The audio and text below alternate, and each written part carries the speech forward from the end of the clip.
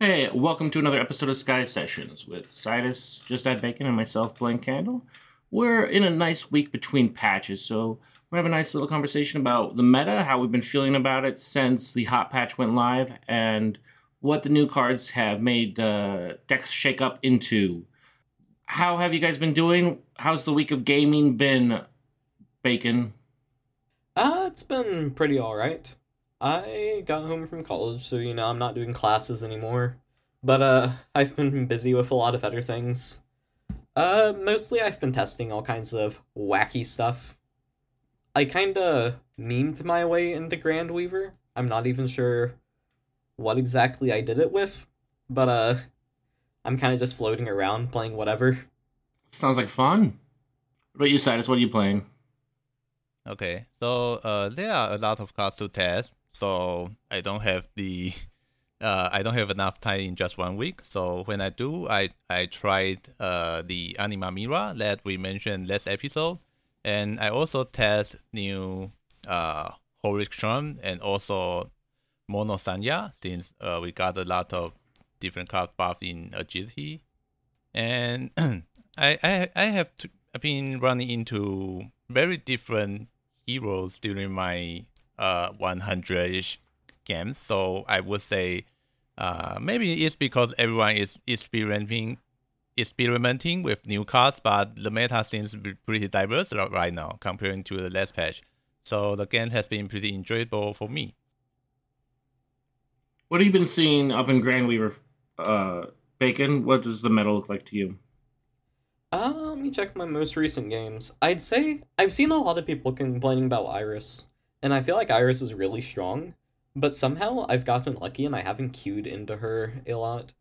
Most of my stuff is I've got Horiks, a lot of Foxes, and a couple of Banjos here and there. Yeah, I was personally Wow. seeing quite a bit of Iris. I guess the Yeah. Tyrone is really different because in my Tyrone, I think the most popular hero is actually Mira. I do run into a few Iris, but they are not even uh, as half as much as the Mira I ran into. Hmm. Yeah, it's really interesting. I've got like a few Mira here and there, but not really that many. Which is strange because I also feel like Mira is really freaking strong. Like I would put it out like Iris and Mira. I wouldn't really have Fox in the equation for S tier decks right now. Yeah. Would you say that the mirror you're seeing, Sidus, is mostly anima, or are you seeing a lot of metal or water? Or I'm what? seeing more metal than Anima. And I even see there are some metal players trying the new Dracomantian, but I would say the Dracomantian is really not as powerful as I imagine. It's kind of a No. sad card. Yeah. I'm sure we'll get to that later in the podcast. I spent a lot of time on Dracomantium, man. Ooh, that's a whole discussion. Yeah. So what have you been playing, blankHandle? I unfortunately have had like an insanely busy week. I had a product go to launch and stuff went haywire. It was a bit fun, but I've been not able to play a whole lot this week, unfortunately. When I was Oh, playing, I got some Grave City. I played around with that, tried some different variations, had some success. The first day I played it, I think I went on a huge run, but it's not unbearable. Fireball is a lot better. I would say Fireball is quite the improvement. There's a good amount of dusting in the meta. I think it's viable. I think it's a viable deck. It's just has some matchups where it just does really poorly. oh, Yeah. That's kind of a fundamental problem with any of those grave-based decks, like be it City Def or Dig or anything, that it's very easy to tech against that.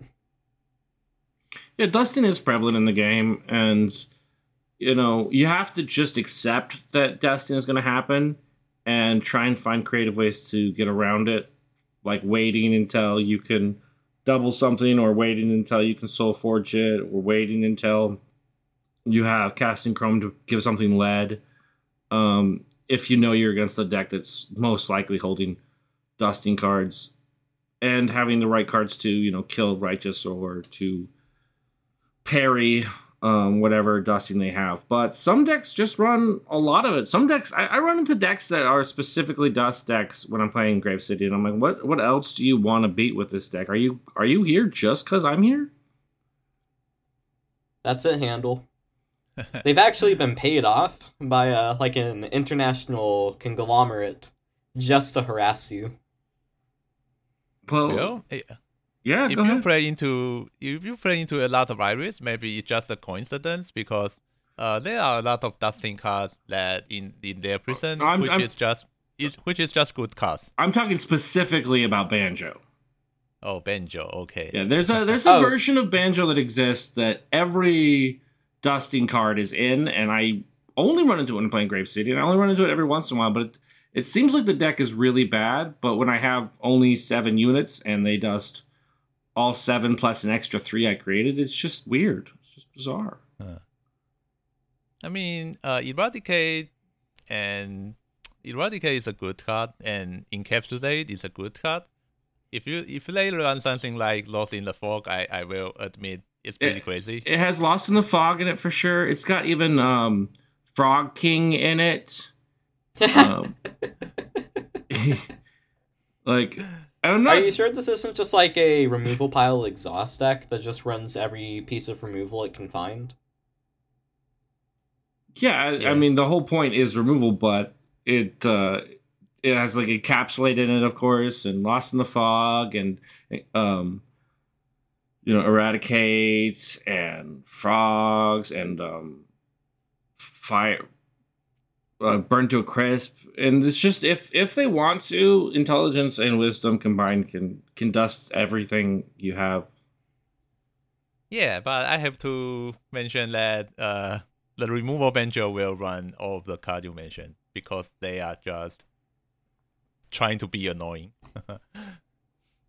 And then they play Iron Mask and Mixed Wish. Do you remember that we have some discussion about the new Menlong Wish in last episode? I actually tested with my friend, and the play experience is awful. Like we both built our deck very removal heavy, and we are just waiting to play the Tongolem, Mixalatron, Menlong Wish stuff, and the game is just nothing survived on the board for one turn. See, I built my own version. I took it onto ladder, and I had a fantastic time with it. I guess that's just because you are not playing against another Banjo. Yeah, that was your first mistake. Yeah. Should probably mention it for like anybody who didn't catch last week's episode. Mengelong's Wish got moved down to 2 cost, and as Cytus was very quick to point out, anything being at 2 is really dangerous, because that means that you can copy it with Tome Golem. So we put together a Banjo deck that runs Magnanimous to send Mengelong's Wish to a 1 cost. So then you play Mixalatron, Tome Golem, Mengelong's Wish, and you just play Mengelong's Wish twice. And it conjures your most expensive spells into your deck, which puts a lot of very big, expensive, wacky things in there. Like, you get a 0-cost Iron Mask, guaranteed. You'll always draw a Deep Sea Serpent, which will be 0 cost after you play the Iron Mask. Well, the Iron Mask won't be 0 cost guaranteed, but you'll build the deck in such a way that it'll be 0 cost guaranteed. You also get a Big Friend, and if you're smart, you can get that down to 0 cost before we start. And then from there, you've just got all kinds of other things. It is very big. It's very clunky. I don't know how I did well with it on ladder, but I did. But the deck link will be in the podcast description. I highly recommend people try it just to see the monstrosity. What do you guys think the best cards that came out of this change are that you've been playing against so far? Or with? Ooh. Honestly, this is supremely biased, but I really love the new Temple Watch. I really like the Heart Prism. I like to play mid-range style things. And Temple Watch now is just kind of like this chunky, stable, safe unit. that is always going to do something good for me. Like, even if it eats dusting, it trades favorably into most dusting options. Eradicate, it's only -1 on tempo. Lightning Vial, it's -1, but they also have to punch it, or trade a drone or something. And, like, that is a great way to get my opponent's dusting out of the way. And then there's all these other, like, combos you can do with it. Like, if you have Scarabot on bottom, you can Temple Watch into Scarabot, and then Scarabot can redraw the Temple Watch, which can redraw the Scarabot. Yeah.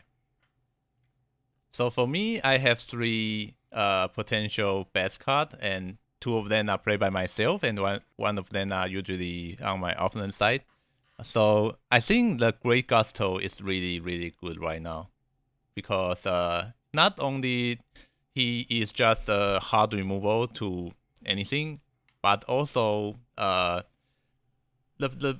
body is a lot more threatening right now, and you can usually deal a lot of damage or force a really big card from your opponent. Like even Seal of Dawn will not completely kill it right now. And I play it in my Monosanya decks, and it just performed very, very well. And another card is that we discussed this one in the last episode a lot, and it is actually Rhumbo. And I used it in my special version Mira Anima, which I run a lot of Street Coast unit. So after you play Amaru as well, if you cast Synchron into Rhumbo, it's just a grouping 6/8 with God, which at worst will be summoning a 6/6 with God for you after the death effect got triggered. Just for the record, the 3 cost unit I run in this deck is Sonic Jammer and the Trapper Keeper, and also there is a 3/3 which will attack Chen to himself, but I'm not sure. Halgeist. Yes, Hawkeyes. Yeah, I run these 3 units, and all of them are very good at protecting your hero. So even in some extreme matchups against very, very aggressive decks, and if you want to play Amaru as well early on, you probably will be losing tempo against your opponent. Like I play against something like Hyper Fox or Horik Swan, and they just have a huge board on turn 4, and then on turn 5, I just cast Synchron into Rhumbo, and they collapse. So the real Rhumbo is very, very good. It's just a very beefy state. And the last card, I think, is among the strongest. It's actually Earth Golem, which blankHandle talk a bit about it in the last episode. And it is kind of similar to Rhumbo actually, because this actually provides a lot of protection for your hero in Death City. And since it didn't dust himself, you can use it multiple times. So these 3 are the cards that I think is most flexible while powerful in the Guru meta. Yeah, I do find Earth Golem has definitely been helpful and really good. I like the options it gives you. And also I found, like I said before, Jar of Souls is just incredible. Never got a chance to play with the 4-cost Festival Cannon, which I talked a lot about in the last episode of how much 4-cost Festival Cannon was going to change Death City, but it never even showed up, so that hasn't been something I've been able to test. Yeah, just really quickly, big +1 to Rhumbo and Earth Golem. Those 2 cards are amazing, and they really make Horik play a lot better, because he has like much beefier options, and they're nice. Yeah, so let's talk about the decks. What is the deck you have been playing this week, Bacon? So I've been playing a ton, but if I have to spotlight one, I rebuilt the old like Horik light decks, and I've been like swimming in Grand Weaver with this. Like I've been playing a ton of games, and like I'm still here. This deck is good, it is enjoyable, and it does some very cool things. So probably like a year ago, I think it was like about after the game launched, people put together a Horik deck that was running Glorious Mane with light units. At the time, like, there were some cards that were a bit stronger, like Light Knight used to have armor, Avatar of Light used to have armor, and, the game was a bit new, too. So people were running that, and it was like pretty good and successful until it got nerfed. Over like quite a few patches now, the deck has slowly been getting cards that like really contribute to it, but nobody's really noticed because not that many people experiment. So what all does like Horik have now? Well, of course, like it has Glorious Mane. It has a buffed Temple Watch, which was actually what got me to go look at this deck again. But it also has Nurtured Bond, Hugify, Stand as one, Scarabot, Hexed Surret, which, by the way, amazing card. Where else are we? Soul Drain, Tireless Oration, and Rags to Returned. So, yeah, it has like 10 new cards that all support it and all come from like more recent patches, which, if you just knew that these were cards that were released more recently, and that was all the information you're working with, that should already be a good indicator, because newer cards on average just tend to be a little bit stronger. But, I digress a bit. The deck is very, like, mid-rangey. It has a bunch of, like, very cheap units. It floats out stuff, and it has, like, very nice stat lines on units like Halcyon, Light Knight, Sidekick, Temple Watch, and all of that. And then on top, you know, we have, like, Stand as one, Cause Wrath, Pharaonis. And you can just keep vomiting board onto people. It's really cool. I highly recommend that people, play it. I'd love to try it out. That sounds like a lot of fun. Yeah, I've actually got a, it should be out by the time that this podcast drops, but I have a bacon bit on mid-range tomorrow that's, like, dropping, and I actually put the deck string in there just because, like, I want people to play this deck so much. It's so fun. Hey, you should put my special Mira Anima as well. No. It's one of the best mid-range deck in the game. Nope. Why? Normally, Not I don't cool. put any deck strings in my articles. Cause, Oh, sure. Yeah. Well, this one is a special exception. It's not meta, but it's very cool. Okay. I'll play your deck, Cytus. I'll play it on stream and talk about how other podcasters won't promote your hard work. Okay, so since I brought up the Mira Anima, I will try to introduce it a bit more before going into other decks.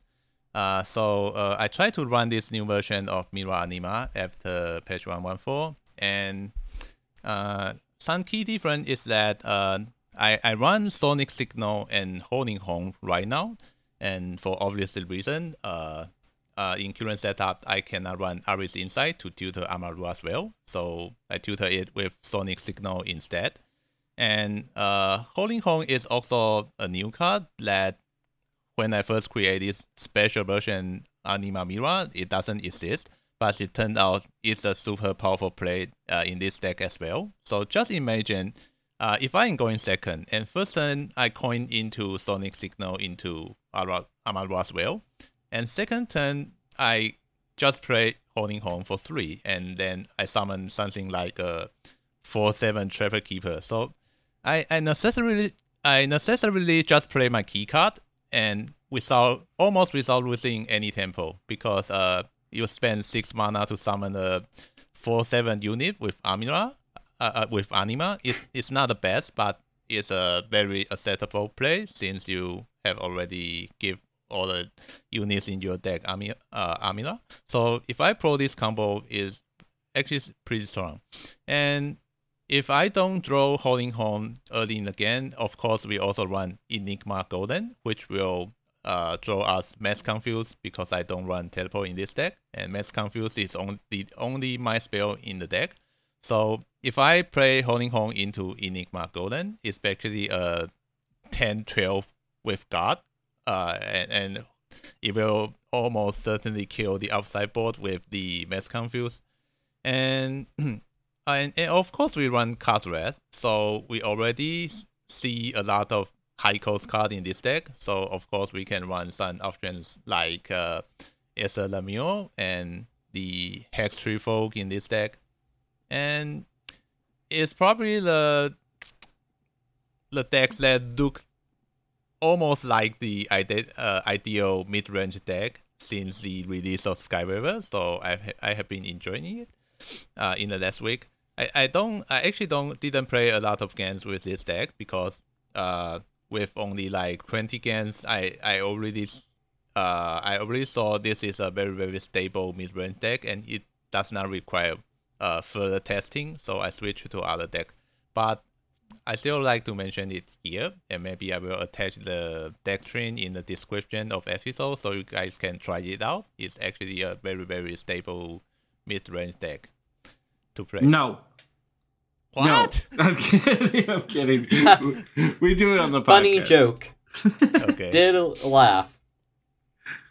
Well, if you don't do it, it actually the loss of all the Skyward players for not seeing such a beautiful deck. You know, something tells me that is not how that works. They just play against you, Cytus, and they automatically copy whatever deck you're playing. True. What about you, Handle? What all have you been playing? Well, besides the Grave City, I was just playing Iris myself. It's super strong. It's got so many tools. It can get out of any situation. It can take advantage of any situation. It's got heavy hitters that you can play them all in one turn and kind of overwhelm the situation. And it's very versatile. I don't think it's like broken like it was before. I think it's maybe too strong, but I don't think it's like broken like it was before.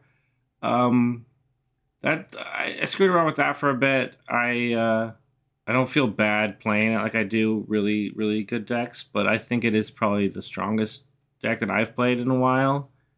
If you want me to go into details about what makes it, still not a lot of things have changed. The newest version doesn't have Scarred Servitor in it anymore, but it runs things like Abyss Lion, Windland Biker. It runs Fox Familiar, but you try and get that out of what's the one? Supersonic? Out of Supersonic, and then you tries to get the Vampire Titan out with the Woodland Biker. Hopefully gets Abyss Lion, the dash, maybe Meng Long, which it runs.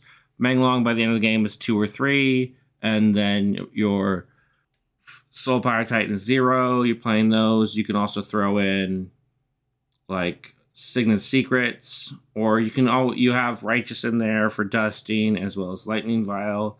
So it's adaptable to have counters for every type of deck that it goes against, and if played correctly, can beat any kind of deck.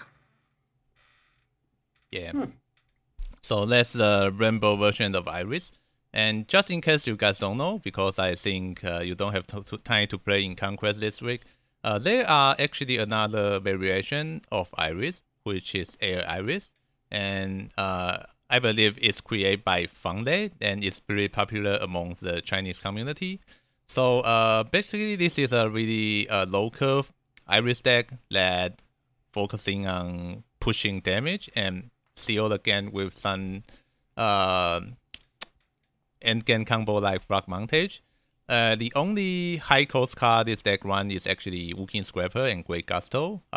Both of them have the great potential to deal the finisher damage, and they also run double Head in the Clouds and a bunch of good early removal, so they can just operate the cost of their card during the game, and usually the game will end on turn 7 or turn 8 when they will possibly be able to play their combo.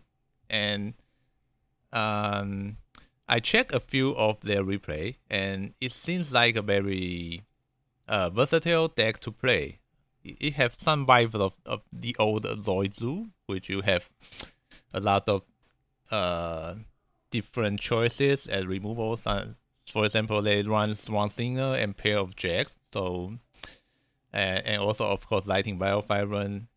And also I have to mention Skyfire Master is pretty awesome in this deck, because after you get your Swan Singer set up, or you have Pair of Jack in your starting hand, Skyfire Master is just crazy in this deck. I think Bacon will love it. Yeah, Skyfire Master is very cool with all the bees and such. Yeah. Like if you run the Supersonic Fox Familiar combo and you successfully play Fox Familiar before you play Swan Singer, then you are guaranteeing that all the 1 cost you need in your deck is actually the Yellow Jacks. So since Skyfire Master have Supersonic as the attachment spell, it really generates a lot of value if you play it after you have enough mana, starting from 6 mana. Like if you play a single Supersonic into Yellow Jack, you are already happy. But if you are able to play 2 or even 3, it's gigantic value. Consider that Skyfire Master is just a 3 cost card. And you can keep are talking Heatwave like staples. With 2 Head in the Clouds, it's probably really easy to get those Yellow Jackets at 0 cost too and use them for combo purposes. Yeah, I think you can even try to do some OTK wonky stuff with 0 cost Yellow Jack plus Skyfire Master. Yeah, you can do a lot of different things with the deck. It's very flexible. And talking about this deck, after seeing a couple of replays that FunLe sent to the Chinese community, I actually think the deck is possibly too strong.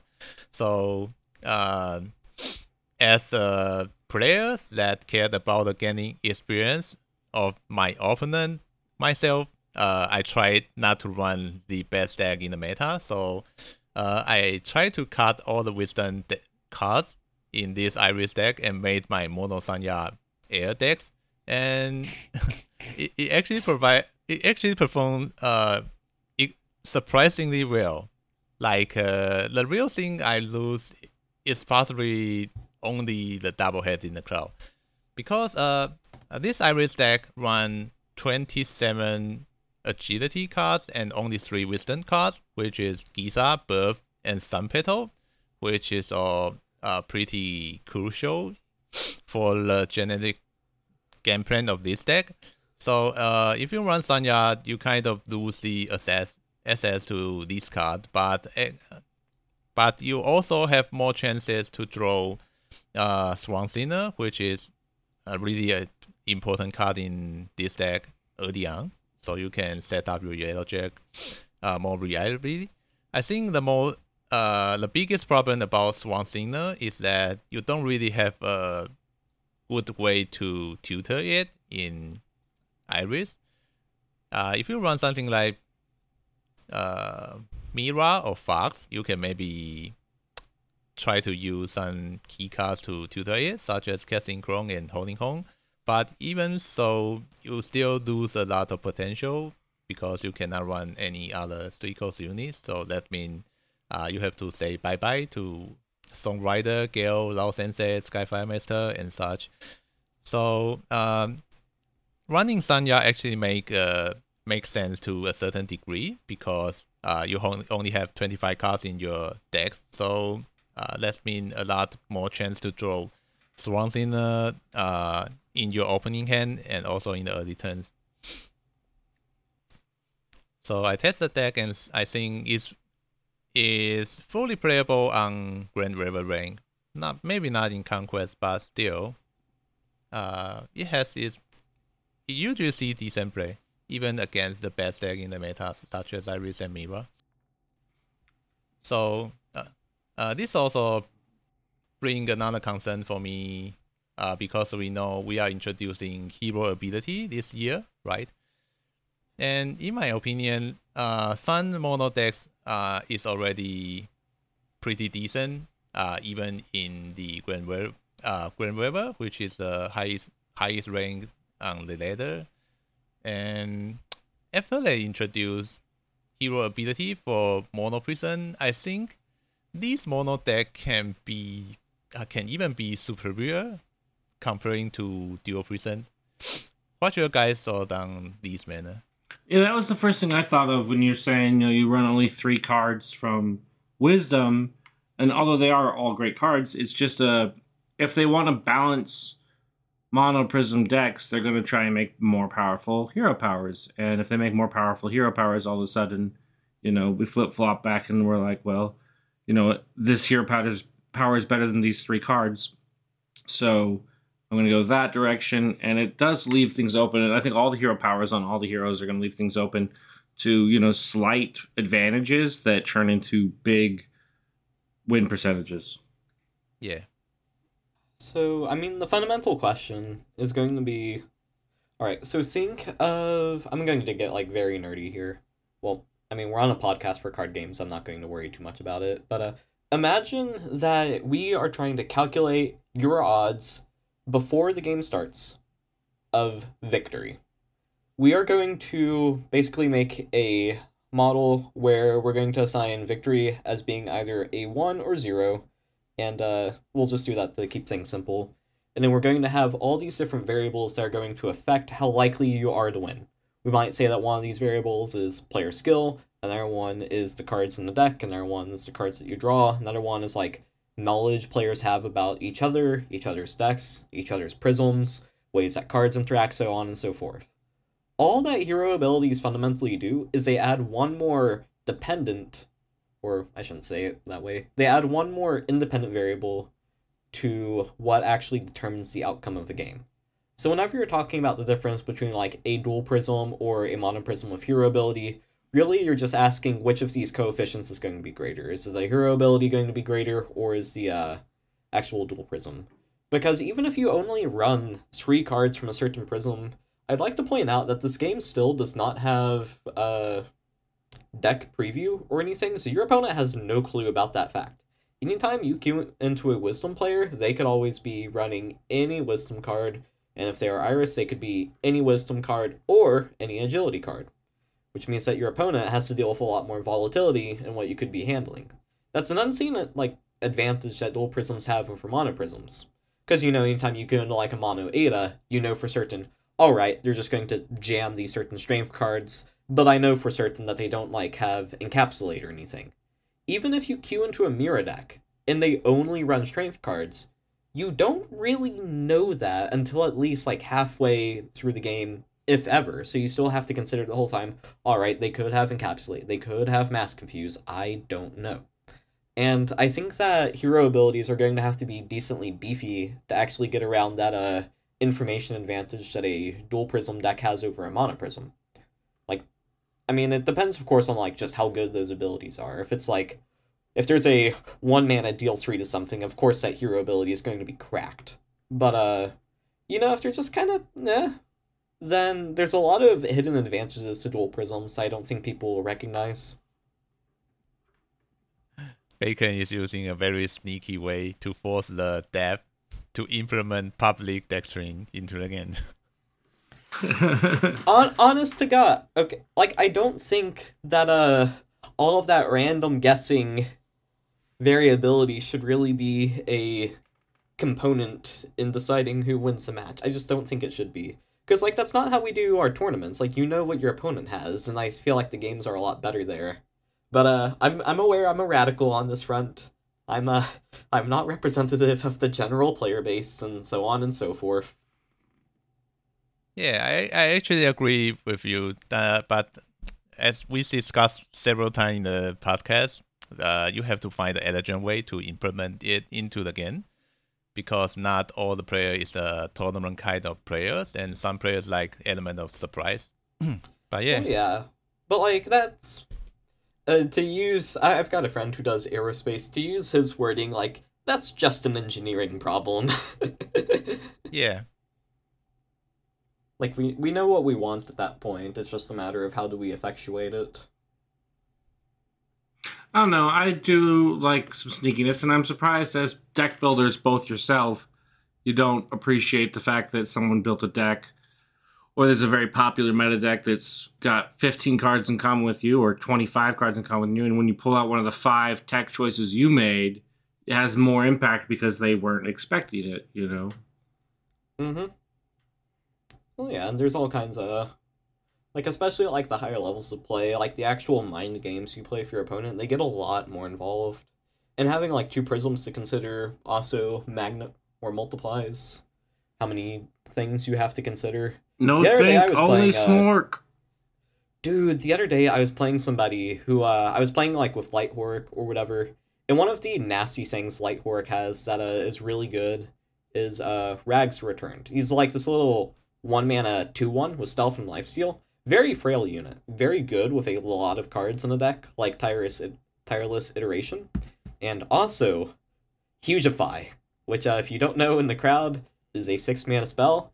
It sets a target unit to 8/8 and gives it dash, which means that if my opponent does something like innocuous, like, I don't know, kills my Vanessa will summon my top dead 2-cost unit and also summon Rags. And if they don't kill both of those, I can just convert my Rags into a 8/8 with dash. I was playing somebody, he's actually, like, he just joined the game, but, like, I think he's really innovative because he's already, like, it's like, what if I build decks that are only using a single element, which is entirely insane, but I love it. He was playing a pure water banjo deck. I managed to set up I pull off a setup to get Hugify off. And we'd played one game before, and in the previous game I won because I was able to run him over with a surprise Hugify for 8 points of face damage that he was not expecting. Not even just like the next game, I have the same setup. I think, he just fell for it twice. No, the monster just whips out a freaking Nessie, bounces the unit to my hand. It wasn't a Karu, so now it's just like a worthless 1/2. And I actually end up losing the game because of the tempo loss on that play. But, like, those are the 9 games that you see with, like, good players, and that's, like, really fun and exciting. To tie this back to things, my opponent would have been able to do that in the first game had he known that, like, I had Hugify. Because, like, clearly, like, he's an intelligent player. He understands, like, oh yeah, bounce mechanics, be wary of the setup. Like, he only saw it once, and he knew to watch out for it. But, I don't know, I feel like those kinds of plays, like, they really make the game exciting. That's actually a very good example of the mind process of a very good card game players. Mm-hmm. Yeah. For the record, I did lose the second game. It was very close, but I don't mind at all because, like, it was really fun. Yeah, actually, considering the fact that regular return have lifesteal, I think Hugify suddenly become a really, really good card in the Horik like you just described. Because we do not have a lot of lifesteal resources in this kind of mid-range deck, and sometimes, especially consider the fact that Longboy is super popular in Q meta, having the potential to suddenly deliver 8 lifesteal damage to your opponent is just awesome. Yeah, lifesteal is actually one of the biggest reasons why I enjoy Light Horik and why I think it does very well in the current meta. Because the current meta is very, like, I know that, like, some people have very strong disagreement with me on this, but I feel like the current meta really rewards just pure aggression and burn effects, which is why all of these Iris decks that are running around have, like, Norsu speed boots now, because, you know, it just bounces your board and does 12 damage to face. They have enough draw power that they can suffer having a -2 in hand, but they just have to get you down to, like, 13 health, and then, you know, they can play a 12 mana combo, and you just lose. But, I see. yeah, but you have, in Horik Light, a deck that has a lot of cheap units with good stats, and if they don't have good stats, then, like, they have floating effects. So they just replace themselves. You can't answer them just by bonking them away. And at the same time, it has a great suite of, like, bulky lifesteal units, like Temple Watch, Hexurit, Vanessa. Even Eclipse is actually good in this deck because we have a ton of buffing from, like, Tireless Iteration and Surret. And you put all that together, they lose board once, and suddenly I convert an extra 8 points of health while beating their face down. It's very hard for a lot of decks in the meta to actually come back from that, because I still have all my units. Like, I didn't really spend resources to gain 8 health. I just beat you on board, and I gained health as a side effect. So now you still have to spend all your resources to reclaim board, but I've also undone all the damage that you pelted my face with. And now it's later in the game, so now I get to play Stand as One, or Cause Wrath, or Pharaonis. Yeah. So, talking about Horik, we mentioned that Mechshroom was broken in last episode, and then the devs quickly fixed the problem. And the new Mechshroom is still a little different from the old one. So its effect now read that that this game, this unit has +1/+1. If it's in your grave, return it to your deck. So this has some different interaction with the when comparing with the version before patch 1.14. So before this change, if you play something like Molten Heart on your Mechshroom, you will just kill it because before patch 1.14, its text does not have the if it's in your grave, return it to deck part. It will always return it to your deck regardless of where Mechshroom is at the moment. So it means right now you can actually play something like Molten Heart and Rebirth onto your Mechshroom, and it will just buff its state. You will not put it back to your deck. So that means you have more options to feed your Mechshroom while keeping your board presence, and that probably motivate me to play Mechshroom, and I actually play it in Horik, and it's a mix between a pure Mechshroom deck and a dig deck. Yeah, even so, when before we start this episode of podcast, I show my deck train to Bacon, and he just completely disagreed with me that this is a dig deck. So basically, the thing I did with this deck is that I run some core cards for Mechshroom support in early game, such as Call to Action, Ikaru, Mechshroom itself, Elderfall, and Rodent Problem. But I don't run every single card that have interaction with Mechshroom in this deck. So for example, I do not run the 3/3/3 that summon the Elderwood on death. So the generic game plan is that we just play Mechshroom to survive through the early game. So we don't run any units between 2 codes to 4 codes.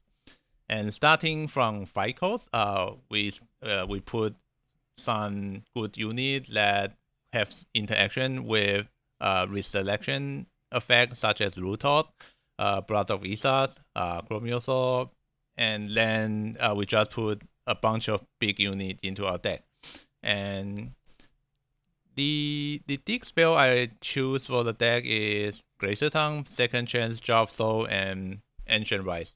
And the new Jar of Soul is actually pretty decent when combining with Rootot and Blood of Isaac, because the effect of Blood of Isaac is actually triggers on summon. So not only you will get a really big dashing unit with Jar of Soul, you will also draw your Mechshroom back to your hand, which is also a very good value. And then we have a bunch of the Legend unit, which also see buffed in patch 1.14. For example, Molten Mirth is a really good protective unit, and Tiamat is a very good active aggressive play with removal potential. And I play this deck for around 50 games. It does not feel super strong at the level of Iris and Mira, but it's still really, really interesting to play. So Bacon completely disagree with me that this is not a dig deck. That's not entirely accurate. I even said before we started, I slightly amend my position. It is a dig deck. I hate that it is technically a dig deck, because it has Second Chance, Glacial Tomb, Jar Souls, and like Ancient's Rise, and it is Horik. So like it is a Horik deck that does all of these Grave Revival synergies. I dislike it so much because it just, like, there's no mid-game here. There's no, like, mid-rangey units. Like, you don't run Steam Knight. You don't have any, like, Tireless Iteration or Scarabot or Temple Watch, Rhumbo, Earth Golem. And it's, like, it's just focused on, like, all of the, like, combos, which, I mean, that's a good way to do it. But, that's not how I like to play Dig. Like, I always feel like my big innovations with Horik is, like, finding ways to lower the curve without actually sacrificing the late game. And this is just like the complete opposite direction. Yeah, it's a Cytus deck, so you have to run some sort of combo and janky thing. I just cannot control, but that's how it works. Gotta have some janky shit. Yeah, janky shit is actually more enjoyable comparing to stable bacon decks. If you ask me. I will say, like, the stable bacon deck, like, I have profited immensely from the Rhumbo change, because Rhumbo has got some whack shit. Okay, so at, like, 3-cost units that are good with Rhumbo, we can run Iron Shell, Old Hoagie, Oliphant, Scarabot, and Temple Watch. And if you only hit 3-mana units, all of these are good enough to summon off of Ancient's Rise that I think, like, it's worth it for the side benefits you get with Rhumbo. Rhumbo is really cool, because Rhumbo has a death effect that plays a unit, which means anytime we trigger it, we just get to play units. You can play Rhumbo on 5, they kill it, and then you can just Rise from Scrap for a 4-mana deal 4, play a 3-cost unit. You can play Rhumbo with Jar of Souls to get a free unit. You can do Rebirth with Rhumbo if they leave it on board. You can smack something with Rhumbo, and then Rebirth, get a 3-cost unit. It's so good. I love Rhumbo. What else is there? Oh yeah, freaking Cytus, you'll get a kick out of this Phoenix Plume into Rhumbo. Like, it's just free board. So, like, they have to dust it immediately. But, like, it's hard to deal with, because, like, if you chomp it, that goes even. You could play Righteous, but it's still a 4/6 for 5 with guards, and, like, that's not a bad stat line. So, like, it still kind of eats whatever you trade into it with Righteous. You could do something with Lightning Vial, but, how are you going to answer my Eclipse or Old Fogey? Yeah, I think the biggest difference is that it's actually a lot more difficult to kill it with Lightning Vial right now, even if you choose to do so. So before they buff it, your Iris opponent can really just bunk into your Rhumbo and play Lightning Vial, and you are super sad. But it's no longer the case right now. Like, if they have an anti-board, if you run a low curve Horik, which means you will be having some early game board presence, it's possible that you can win the board against the Iris. So if they really have an empty board right now and they have to kill just a Rhumbo, it's actually not that easy, even if they have Lightning Vial right now. So the buff is actually helping the Rhumbo a lot. Yeah. I want to say, like, Rhumbo is kind of a nostalgic card for me. Because, like, the first tournament I ever played in for Skyweaver, Rhumbo actually carried me a lot. It was just it was only a 4/4 at the time. But I was playing a very different deck, so I had, like, Oliphant and Sabletooth. And basically, I kept pulling this out of my opponents. You'd kill Rhumbo, and then I'd have, guess what, another unit. And they'd be like, well, damn, now I gotta kill this. And then they'd kill it and go, guess what? Another unit. It was just walling them. And I'm really happy that we are seeing more and more good 5-cost and 6-cost unit in the game, because we didn't really have a lot of them, like, in last year, but this year, and it actually forces you to make choices. Like, there are so many good cards right now. So for example, if you just want to run a single 5-cost card, you have to choose between Loot Hawk and Rhumbo right now. I know you will say that why not just we just run both, right? But if you look at your deck, when I try to build a completely new deck, I try to add every card that I think will see fit into the deck at the first place, and usually this will make the deck a 30 card limit, and I start to remove the cards that I think is weaker comparing to other cards. And I am seeing myself making more tough decisions right now, because there are just a lot of good cards after they buff it with patch 114. So even though you may want to run both Ruhawk and Rhumbo in your dig deck, there will be times that you are forced to remove one of them, because you just have to run so much card in your dig right now.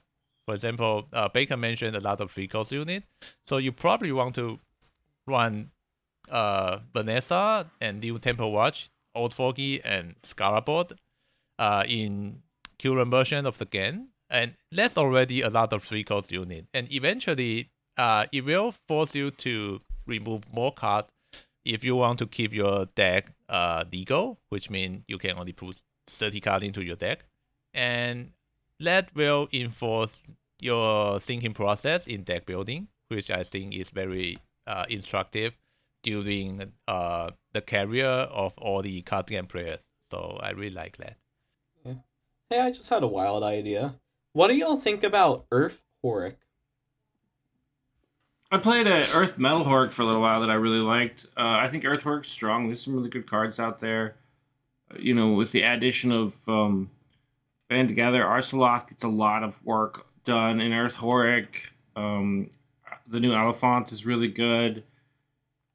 There's a lot that can be done. You can do just straight Earth Horik, and Redwood can carry you through the first few turns. Clawbear's there. It's a strong deck that is possible to go single element, but if you throw in metal with it, I think it's playable at high level. What metal cards do you throw in? I'm looking at building it right now, because I was looking through, we've got the new Rhumbo. It can also search for a Jungle Guide. Funnily enough, Ephemerate pairs really well with a Nurtured Bond, because it just puts an extra, what do you call it, Earth card in your hand.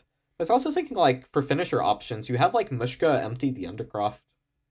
And, I love, my big Timmy wombo combos like that.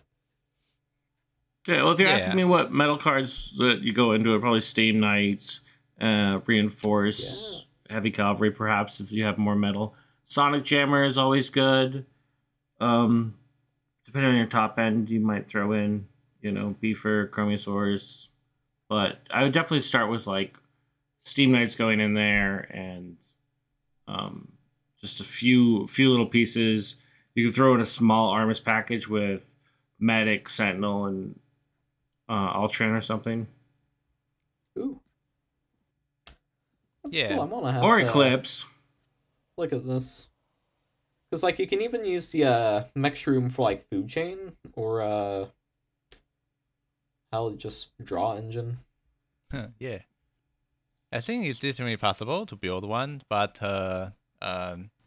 the core of the elemental deck is usually Growthman, and Growthman is actually a bit worse on Earth comparing to Metal. So the first reason is that most of the Metal units come with armor, and +1/+1 is just stronger on the unit with armor comparing to the unit without.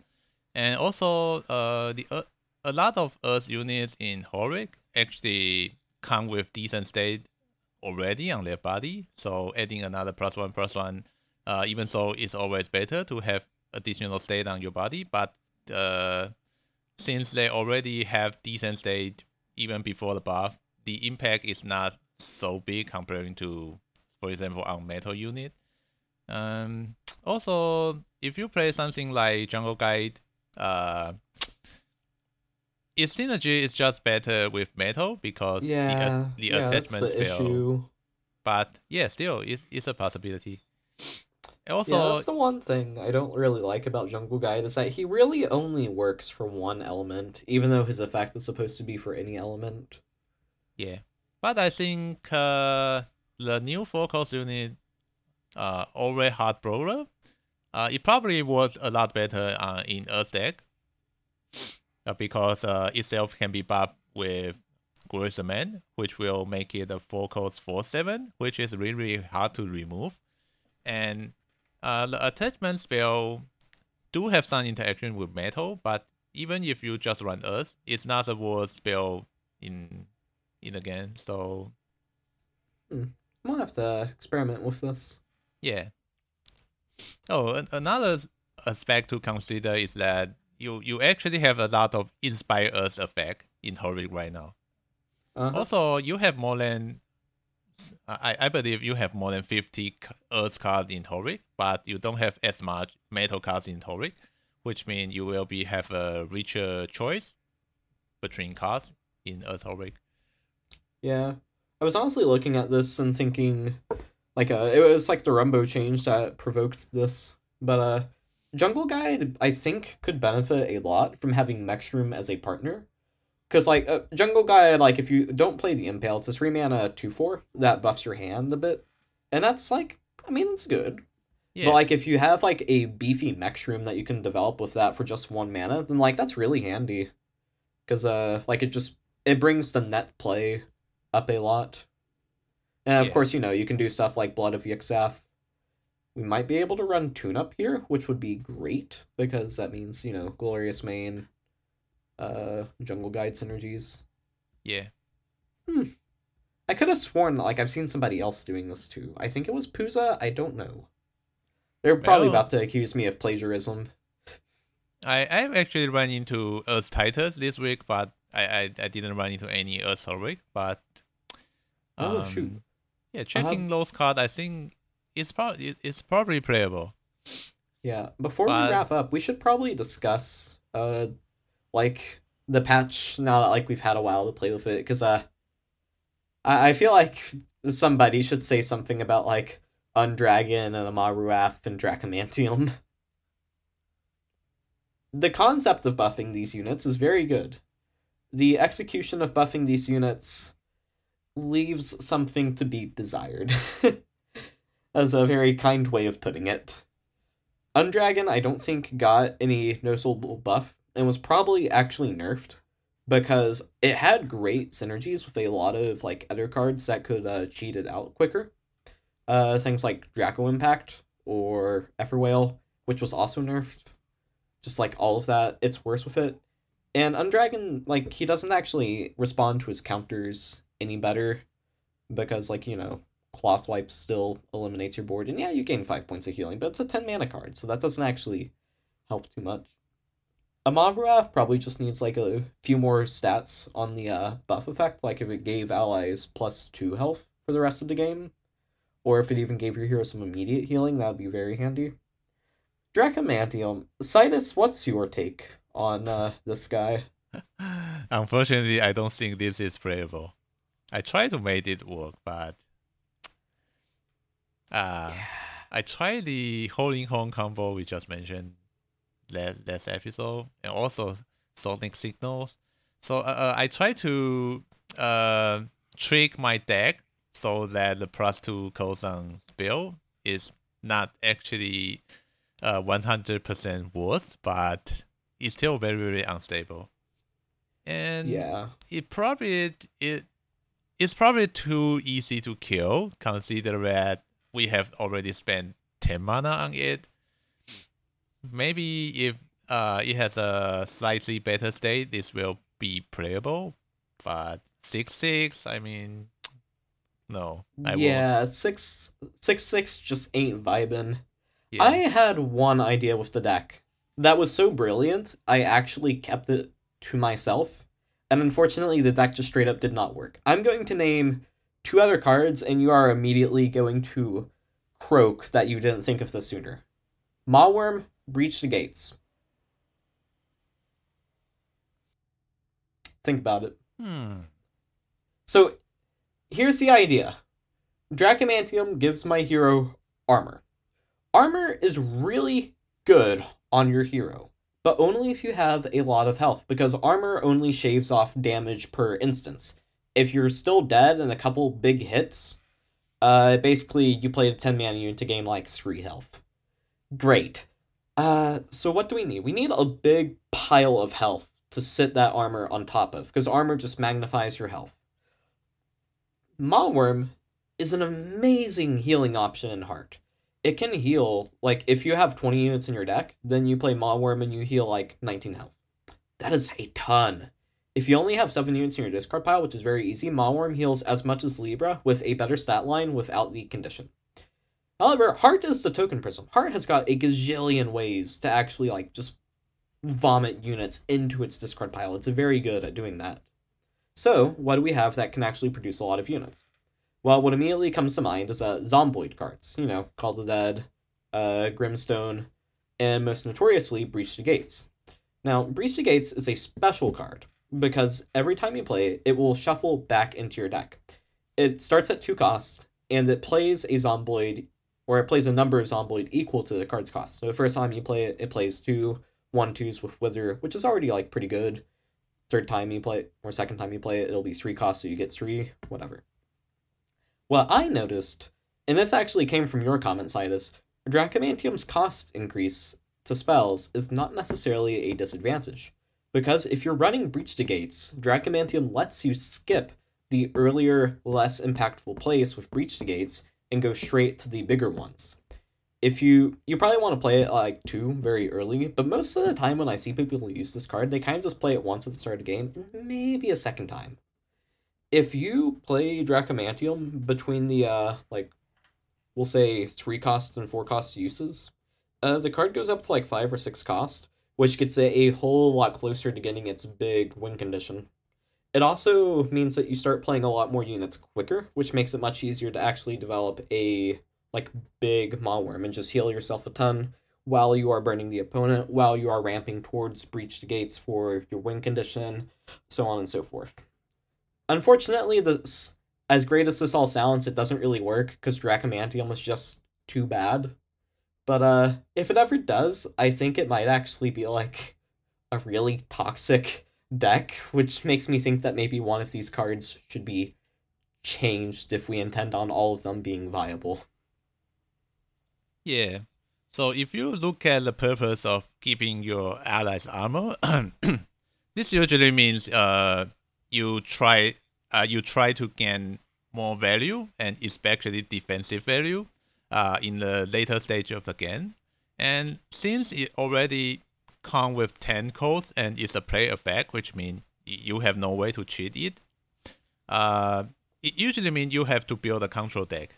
And if you build a control deck, you probably need to place more spell into your deck to be able to survive into the late game. And now you see the contradiction, because the Dracomantium itself does not really help you to finish the game.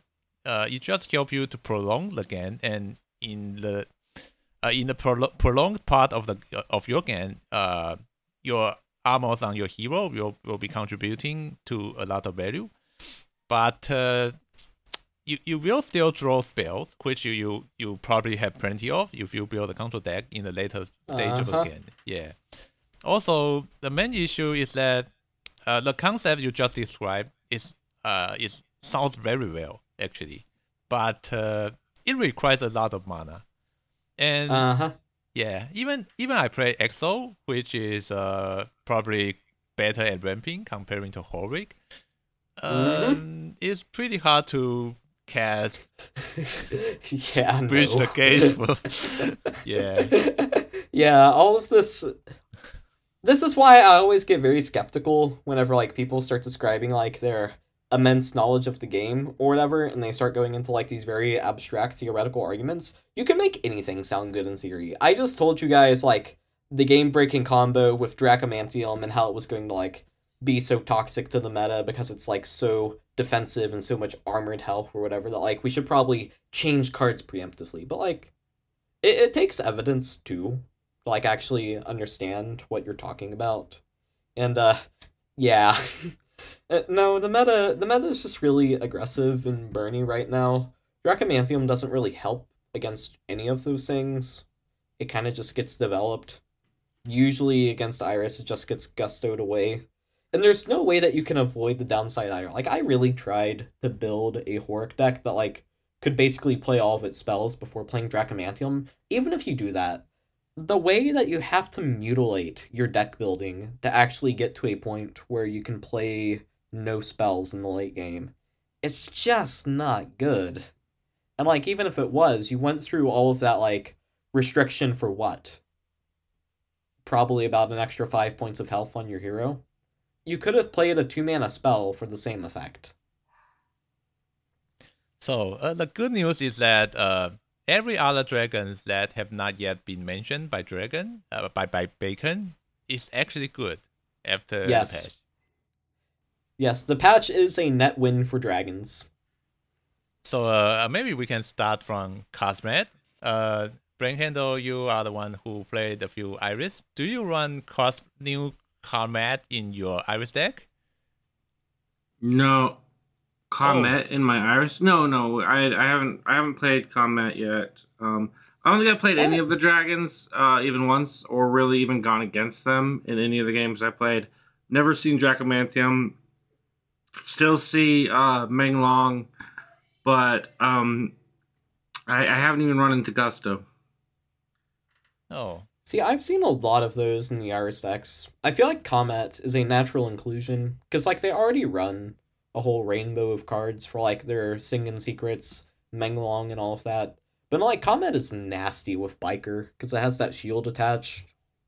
Yeah, Comet is actually very, very impactful, even comparing to its previous form. I think a lot of players would possibly prefer the attachment spell on Crossmat, but after they change it with patch 114, this actually become a very, very strong mid-range unit, if we call ACOS a mid-range.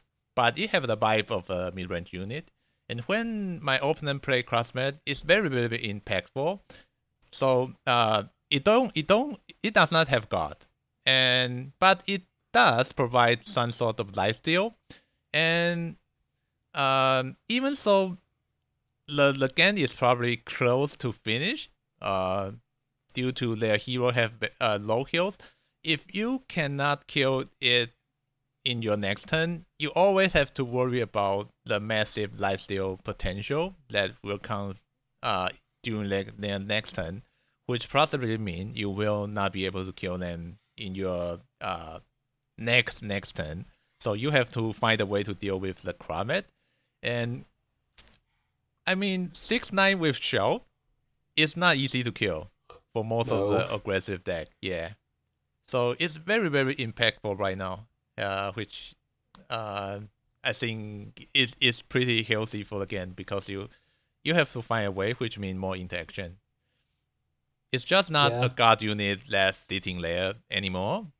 It does not have a guard, but you still have to find a way to deal with it. Yeah, it used to be that Ensnare kinda just spat on Comet.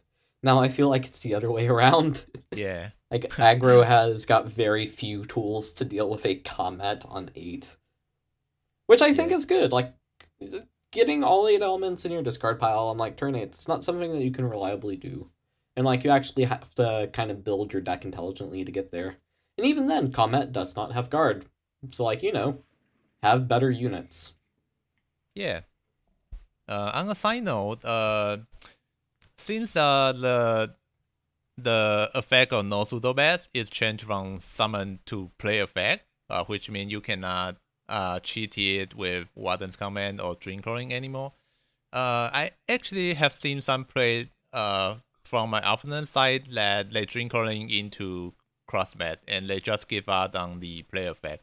And they essentially just spend 6 mana for a 6/9 unit with Shield, Lifesteal, and Wizard, which actually sounds not bad. That's still really good. Yeah, I would main deck that. Yeah, it's a good tempo play. Well, I don't know if you can say it's a good tempo play when you're talking about 6 mana. But, yeah. Actually, I have a tempo article that, like, I've been working on for, like, about a month now. I want to get, like, really analytical with it, because I want to try and make, like, these really advanced, like, graphs and things. But anyways, what is the cutoff for, like, when a card stops being, like, a tempo play? Like, when does that happen? Because, like, I mean, think about it. Like, would anybody say that Buffer is a tempo play? No, it's 10 mana. Are you shitting me? But, I mean, you look at, like, how much it does for its mana cost, and, like, I feel like any rational definition of tempo is kinda, you take the value of the card, you divide it by its mana cost, and whenever, like, you start getting into the wacky range, that's when you have, like, really good tempo plays.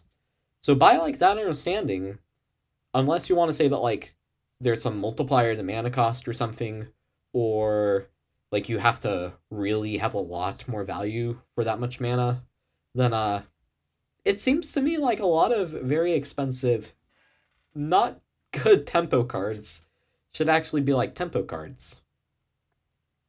I think tempo is generally, in my brain, a matter of comparing it to what your opponent can do. A good tempo card accomplishes more than you can expect them to do in return. So maybe a 6 mana, 6/9 or 9/6 is a good tempo play because you're not expecting them to pull that much stats out of 6 mana themselves. They might be able to. So when you're pulling out, 3/3 with dash for 2, that can be good tempo because your opponent doesn't have the means to match it on their level of tempo. Yeah, I hesitate to use that notion because I feel like that's a very unintuitive idea of tempo, and it also that starts to conflate tempo with cards that are just straight up broken, which I don't think are the same thing. If you talk about tempo as merely being producing stats, say, outside of the first standard deviation, that's how I think we should be classifying broken cards. I think that there should be a standard deviation of how much value cards can produce on a given turn, and things that fall outside of whatever cutoff we want to use, those cards are busted, because that fundamentally that's what unbalances the game. But okay, so take a spell example. Fire Rune. Fire Rune is the god king of tempo plays in Skyweaver. It is 1 mana, it is banner, you get the full effect, you are giving a ally unit +1/+1, you are drawing a 1-cost card, it does a whole lot of things for very little mana. Is Fire Rune a busted card? I don't think so. It's very good. I don't think it's busted. Yeah, but I will say Fire Rune has its tempo part and also value part, because I will call drawing a 1-cost card a value play instead of a tempo play. But putting +1/+1 on one of your unit is definitely a tempo play. Well, remember that the way I'm defining tempo here is its value over mana is basically whatever the tempo is. And I don't mean value in a strict numerical sense. I mean basically, so you can convert mana for utility. Think back to the linear model I described earlier, where you have so many coefficients that actually prescribe your ability to win a game.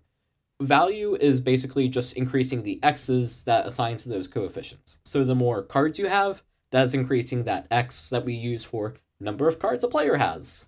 That determines their likelihood of winning a game. Value is all the things that improve those things, and then however much it improves, that's the coefficient, and so on and so forth. All of that is basically value. And anytime you play a card that has a mana cost, what you're doing is you're converting a set resource, mana, for a variable resource, value. So tempo is then just how efficiently you're converting your mana for value. If you're converting it very inefficiently, even if you get a lot of value, it's not a good tempo play. Which is it's how we can say things like Titanic is a very good value play, but not a good tempo play. Because even if you go +6 with Titanic, you still spent 10 mana. Okay. Clearly, I need to finish this article. Yeah, if you don't stop, I guess we have to stop you, because even though I would really like to have more constructive description, if we go deeper into it, maybe it will be an endless discussion in this episode. I'm just ripping my hair out over here. What do the words mean? What's the coefficient? Ah! Me IRL. Oh, it'll make more sense in paper form. Yeah, it'll be great to be able to see and reference back to what you're saying, so we can not get lost. It was a lot of info. Thank you for going into it, and maybe we'll review it once it's written down. Anything else you think is really important to bring up right now in the meta, or what you're playing, or what things are going on past the changes we've already talked about, Cytus? So there's something we're missing right now? I think we have to give Cryogen a spot before we end this episode. Okay. Yes. So one thing I liked about the Cryogen is actually similar to classmate. So I think after they apply all the changes to the dragons, notably they change all the summon effect into player effect. I still want to see some ways to you can choose to play these dragons not from your hand but from some spell effect, for example Dream Calling. And if you choose to do so, you will lose the play effect part of this card, but you still get a very good state because of almost all the dragons see a buff on their state line. And I think Classmate and Quilligen is two iconic example of you can Dream Calling into this guy without triggering their play effect, and you will still get pretty good state line. So if you play Classmate, we just mentioned, it's a 6 mana 6/9 with Shout, Wizard, and Lifesteal.